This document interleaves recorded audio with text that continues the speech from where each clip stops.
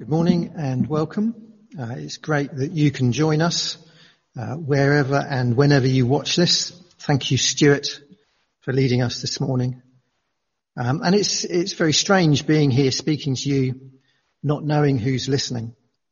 And we're carrying on our summer series in Psalms with Psalm 32 this morning. When David wrote this psalm, just like me now, he had no idea who or when this psalm would be read or heard. But his message in this psalm is as relevant to us today as it was approximately 3,000 years ago when it was written. Unless this is your very first time listening to a Christian church, you're probably aware that Christians have a tendency to go on about the forgiveness of sins. If you've been listening into the series on Romans that we're partway through, you will know that Paul in his letter has been going on about our need for forgiveness for most of the first few chapters we've covered. And as Christians, we talk a lot about Jesus, the Son of God, his death and resurrection, and how this has meant we can be forgiven for our sins.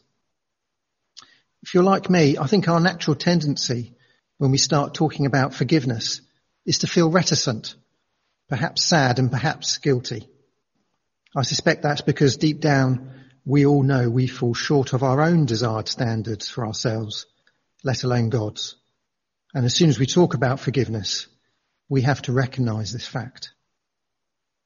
But in this psalm, David shows us what forgiveness is, what the benefits of forgiveness are, and how we should feel about it. So let's read Psalm 32. Blessed is the one whose transgressions are forgiven, whose sins are covered. Blessed is the one whose iniquity the Lord does not count against him. Through my groaning all day long. For day and night your hand was heavy on me.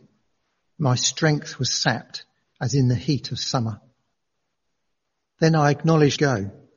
I will counsel you with my loving eye on you. Do not be like the horse or the mule, which have no understanding, but must be controlled by bit and bridle, or they will not come to you. Many are the woes of the wicked, but the Lord's unfailing love surrounds the one who trusts in him. Rejoice in the Lord and be glad, you righteous. Sing, all you who are upright in heart. We're going to see in this psalm three benefits of forgiveness: being blessed, protection, and guidance. And David is going to weave his personal testimony of confessing his sin and receiving forgiveness through the psalm. So let's dive in. In verses 1 to 2, David tells us of the first benefit of forgiveness. And he tells us that the one receiving forgiveness is blessed. In fact, by the repetition, he's saying that they are doubly blessed. They are blessed. And by blessed, David doesn't mean some vague connotation that they will be okay, in the way we say bless you when someone sneezes. The wording used means happy, overjoyed. It suggests exuberance of feeling. So the one who is forgiven is someone who is overjoyed. And we know something of what he's getting at here, don't we? The relief of how someone reacts when you've done something wrong and the person is fine about it. I'm sure you've all had experiences like this. I know I have. One that sticks in my mind is when, as a teenager, I'd passed my driving test. I was driving a small pickup. I was working with Dad, so it was an early company car.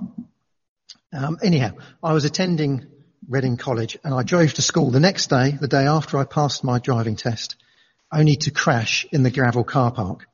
I went too fast through a deep puddle and I lost the back end and hit another car, which then hit a Fiat Panda that was written off. The pickup was fine, only had a little dent. What can I say? I've had no major crashes since, just a couple of dents. Lesson learned. And anyhow, I felt terrible. I felt awful, and some friends helped me to get home. Mum was great, but Dad was in Botswana on a building trip. And the only communication was by letter or the real occasional phone call. This was the days before internet and messaging and all the rest of it. So I had to wait some time before knowing his dad's reaction. And it was all fine, no problem. But I'm sure we've all experienced that feeling of dread and then relief when we're forgiven. Well, David's saying that's nothing in comparison to the overjoyedness we feel at God's forgiveness. But to understand why that's the case, we need to understand what we've been forgiven from and the nature of the forgiveness that we receive. So what does David say has happened to make someone overjoyed? Well, he says their transgressions have been forgiven. He says their sins are covered and their iniquities are not counted against them. And you might be thinking that he's just repeating himself because it's a song or a poem. But David is making some serious points by his use of language here. The phrases are translated differently because they are different words with different meanings. And these details are important and express the depth and the importance of the sin and forgiveness that David is talking about. And firstly, he uses 3 words for sin. He says they are transgressions, sin, iniquity. Now, transgression, that means a term used for meaning rebellion. And in this case, it's rebellion against God. That is going our own way, ignoring our Creator, thinking we know best. And then he uses the word sin. And this means missing the target or law breaking. And it could be our own standards of behaviour, our country's laws, or God's law. And it's not necessarily deliberate. And then iniquity. This means both a crooked act, immorality, unfairness. So deliberate action to be unfair, crooked to others. And I don't know about you, but to me, that seems to cover just about everything in relation to sin. Deliberate rebellion, breaking of law, whether deliberate or not even being able to meet our own standards of behaviour, being unfair or crooked to others. I look at that list and what they mean and realise there is no wriggle room for me. There is no ability for me to say I'm okay before God. And we've been seeing this in the series in Romans. Paul has been laying out to us that it doesn't matter what our background, whether it's our race, our religion, our gender, our wealth, or anything else. None of it qualifies us to stand justified before God. We all sin and fall short. And Paul says in chapter 5, verse 12, that the natural outcome of sin is death. That is the penalty, death. Not just physical death, but eternal death to God, being cut off from him. This is what the Bible calls hell. And hell is a reality. The Bible is very clear on that. If you step back and look at this world, you see a mixture of good things and bad things. Good things like compassion, harvests, justice, peace, as well as bad things such as abuse, disease, natural disasters, war. The only reason the good things happen is because of God. He sustains the world and intervenes in it. If you imagined only the good things, that's what the new earth will be like when Jesus returns, and far better. But if you imagine only the bad without any restraint from God, as we see at present, well, that's what hell will be like and worse. And that's the just punishment for sin. But having shown us the breadth of what sin covers, David shows us the breadth of God's forgiveness. And David uses 3 words for forgiveness. These are forgiven, covered, and not counted. And forgiven means to carry. That is, the one who forgives carries the cost of the offence, and thus not letting it destroy the relationship. This is why, as Christians, we speak so much of Jesus. He paid the price for us. He bore the cost of our sin so that we don't have to. And instead of being destined for hell, we can join him on the new earth. Covered means covering the offence so that it's no longer visible. Sometimes we see images of redacted documents on TV, but this is much more than that. It's like the perfect Tipex. So perfect, you can't see it's there. The page is blank. And he says, not counted. This means that when God sees us, he does not see the litany or list of offences we have caused. He has left them out of the account that we have with him. When we say we forgive someone, we might well do so, but we struggle to do so to that depth. We often hear the phrase, I forgive, but I can't forget. And we know, don't we, that even though someone has forgiven us, we still remember and they still remember. And this in some way affects our relationships. But God's forgiveness is far superior and complete. In Psalm 103, David says, as far as the east is from the west, so far has he removed our transgressions from us. And this isn't a reluctant forgiveness. We just have to look at the parable of the prodigal son that Jesus told to realize that God the Father is longing to forgive, longing for us to come to him. He's not a grudging forgiver.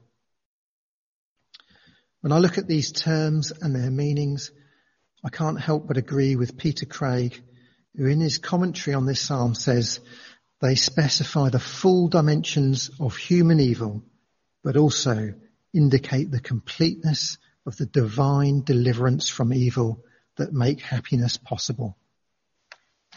God's forgiveness means that our relationship with him is utterly restored.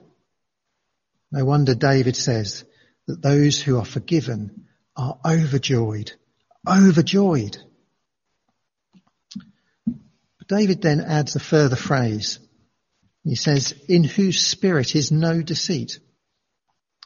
Now David can hardly be saying that once forgiven that person is no longer deceitful. That's hard to reconcile to the rebellion, wrongdoing and failure he's already acknowledged. And we know it's an ongoing reality and battle in our lives. Rather, he's saying that the one who seeks forgiveness can only do so if they are not deceiving themselves about their sinfulness.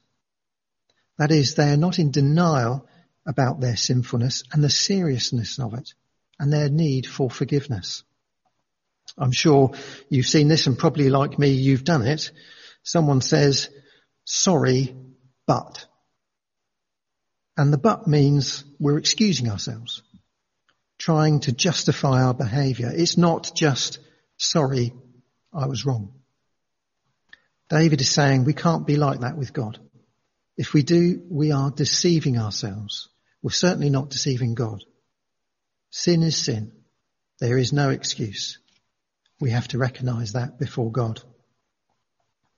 And there's nothing we can do to earn our forgiveness. The only thing we have to do is to be honest to God and honest with ourselves about our sin.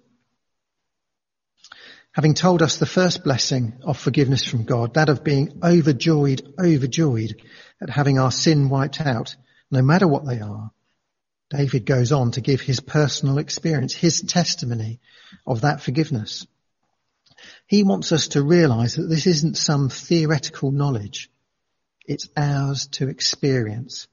He experienced it, and so can we. The first thing to say is we don't know if this relates to a specific time in David's life. He doesn't say.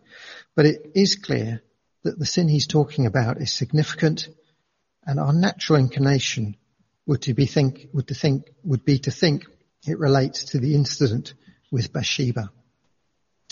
And we see details of this in 2 Samuel chapters 11 and 12. And basically David sees Bathsheba, who's Uriah's wife.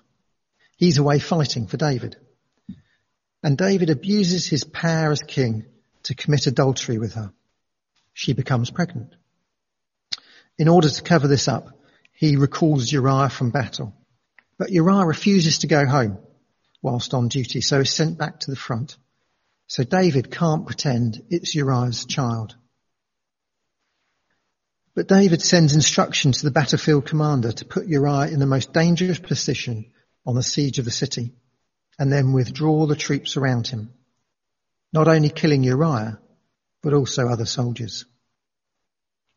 The son born to Bathsheba then dies, and it's not until some time later that Nathan the prophet confronts David, and then he confesses his sin to God. So whether this psalm was written at the time or later, this is probably the backdrop for the psalm, and something the listener would have been aware of. And David tells us that his bones wasted. He was groaning. God's hand was heavy on him. His strength was sapped. It would be easy to think that David is talking figuratively here, but there's nothing to suggest that is the case. There seems to be a clear physical effect on David linked to the unconfessed sin. And David's description here raises a question that often troubles us. Is there a direct link between our sin and, say, an illness or hardship we suffer? And the answer is yes and no. Because firstly, yes, sin does have consequences. If we drive too fast, we should expect a speeding ticket. So there are consequences to our sins. But that's not really what David is inferring here. It's that God seems to have given him a specific issue due to the sin he's committed. And this isn't the only time in the Bible this occurs. Paul in 1 Corinthians 11 says that many in the church are weak and ill because of the way that those who had plenty were treating those who had little when sharing communion. So there are instances that God seems to allow hardship or illness on his people, and that's an important distinction, his people, in order to get them to repent from something. He uses it as a form of discipline to those he loves and cares about. That's discipline, not punishment. So should we see all illnesses or troubles as God's disciplining us for our sin? Well, no, there is nowhere in the Bible that suggests that. I'd say this sort of direct linkage is not the normal. It would be a rare occurrence. And we see that because there are only a few occurrences in the Bible. And there are a few principles we need to bear in mind. Firstly, God is not vindictive. He doesn't punish us as our sins deserve. He's not malicious. He only uses it to address a sin, perhaps where that person is ignoring God. It's a prompt to repent, not a punishment. But it's God seeking to discipline those he loves and bring us back to him. And we need to remember that God is a God of order. He's not trying to get us to second guess him.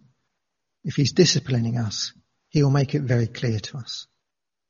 And David confirms this in verse 9 when he tells his listener not to be like a stubborn mule. And we can imagine a farmer trying to drive a cart or a plough with a mule, and it's distracted. It's not willing to go where he wants it to go.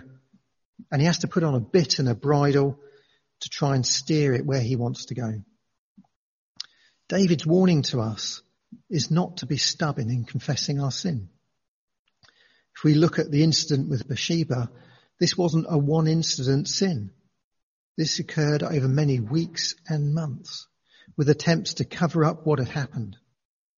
It's hard to imagine over that time that David didn't once think that some of his actions were wrong, but he chose to ignore whatever was pricking his conscience and persisted with his sinful behaviour.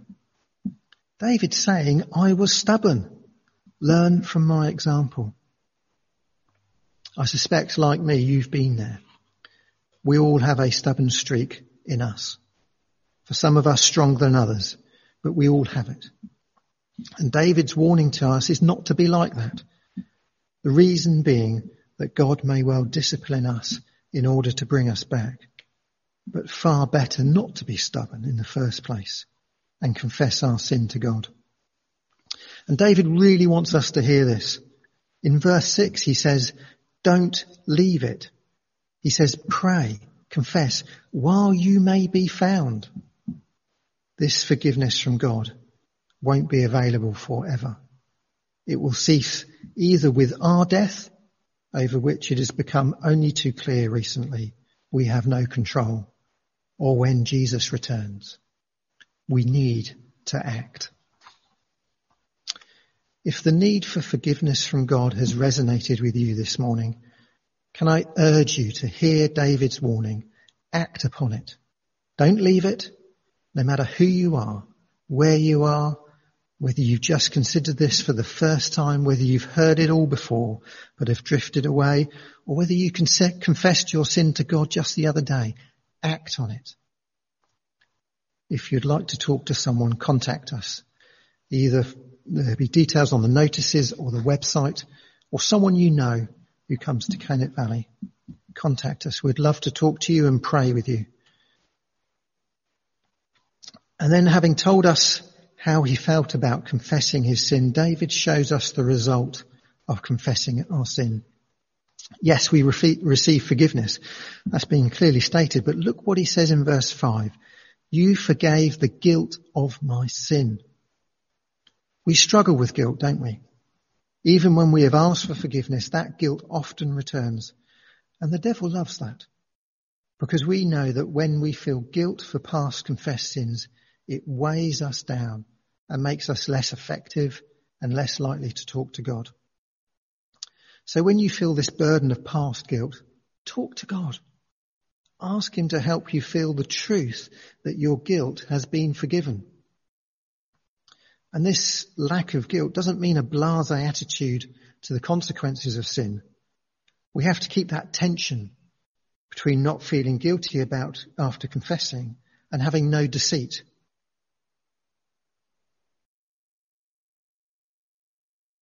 Lack of guilt is not the same as not having to live with the consequences of our sin.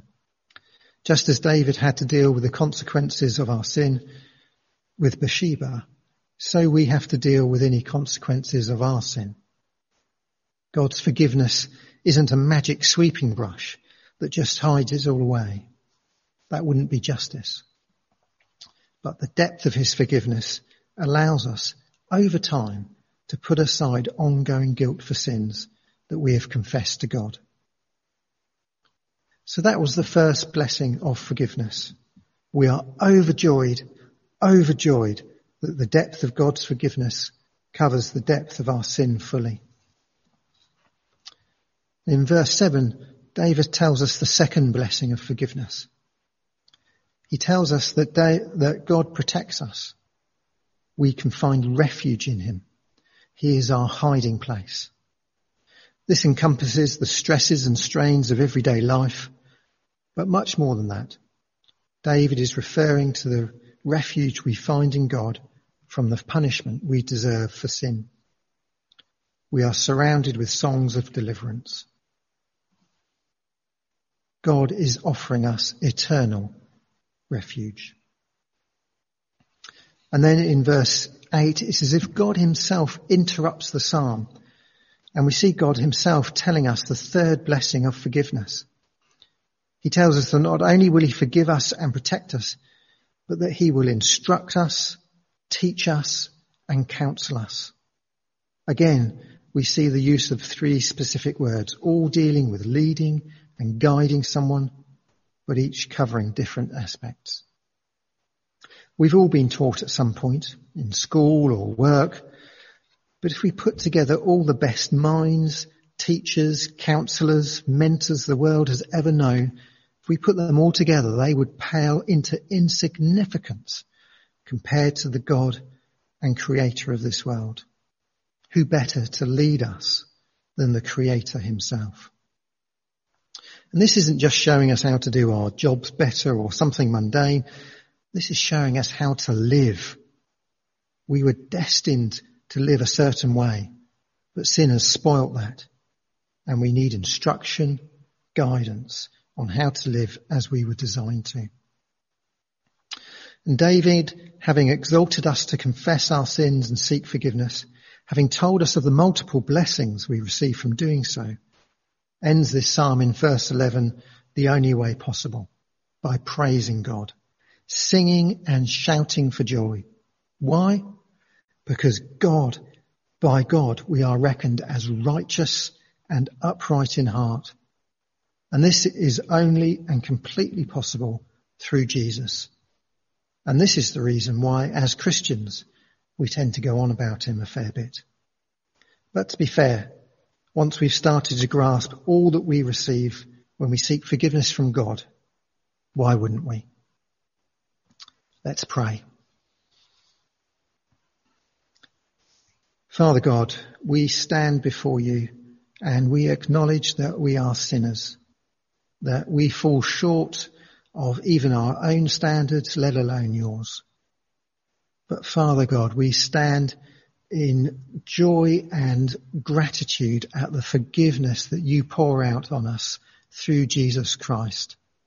And we just give you praise and honour for your mercy towards us. We pray, Father, that you would help us to be those that confess our sin readily, that come to you readily, day by day. And we just give you thanks and praise for your great love and your mercy that you show us. In Jesus' name, amen.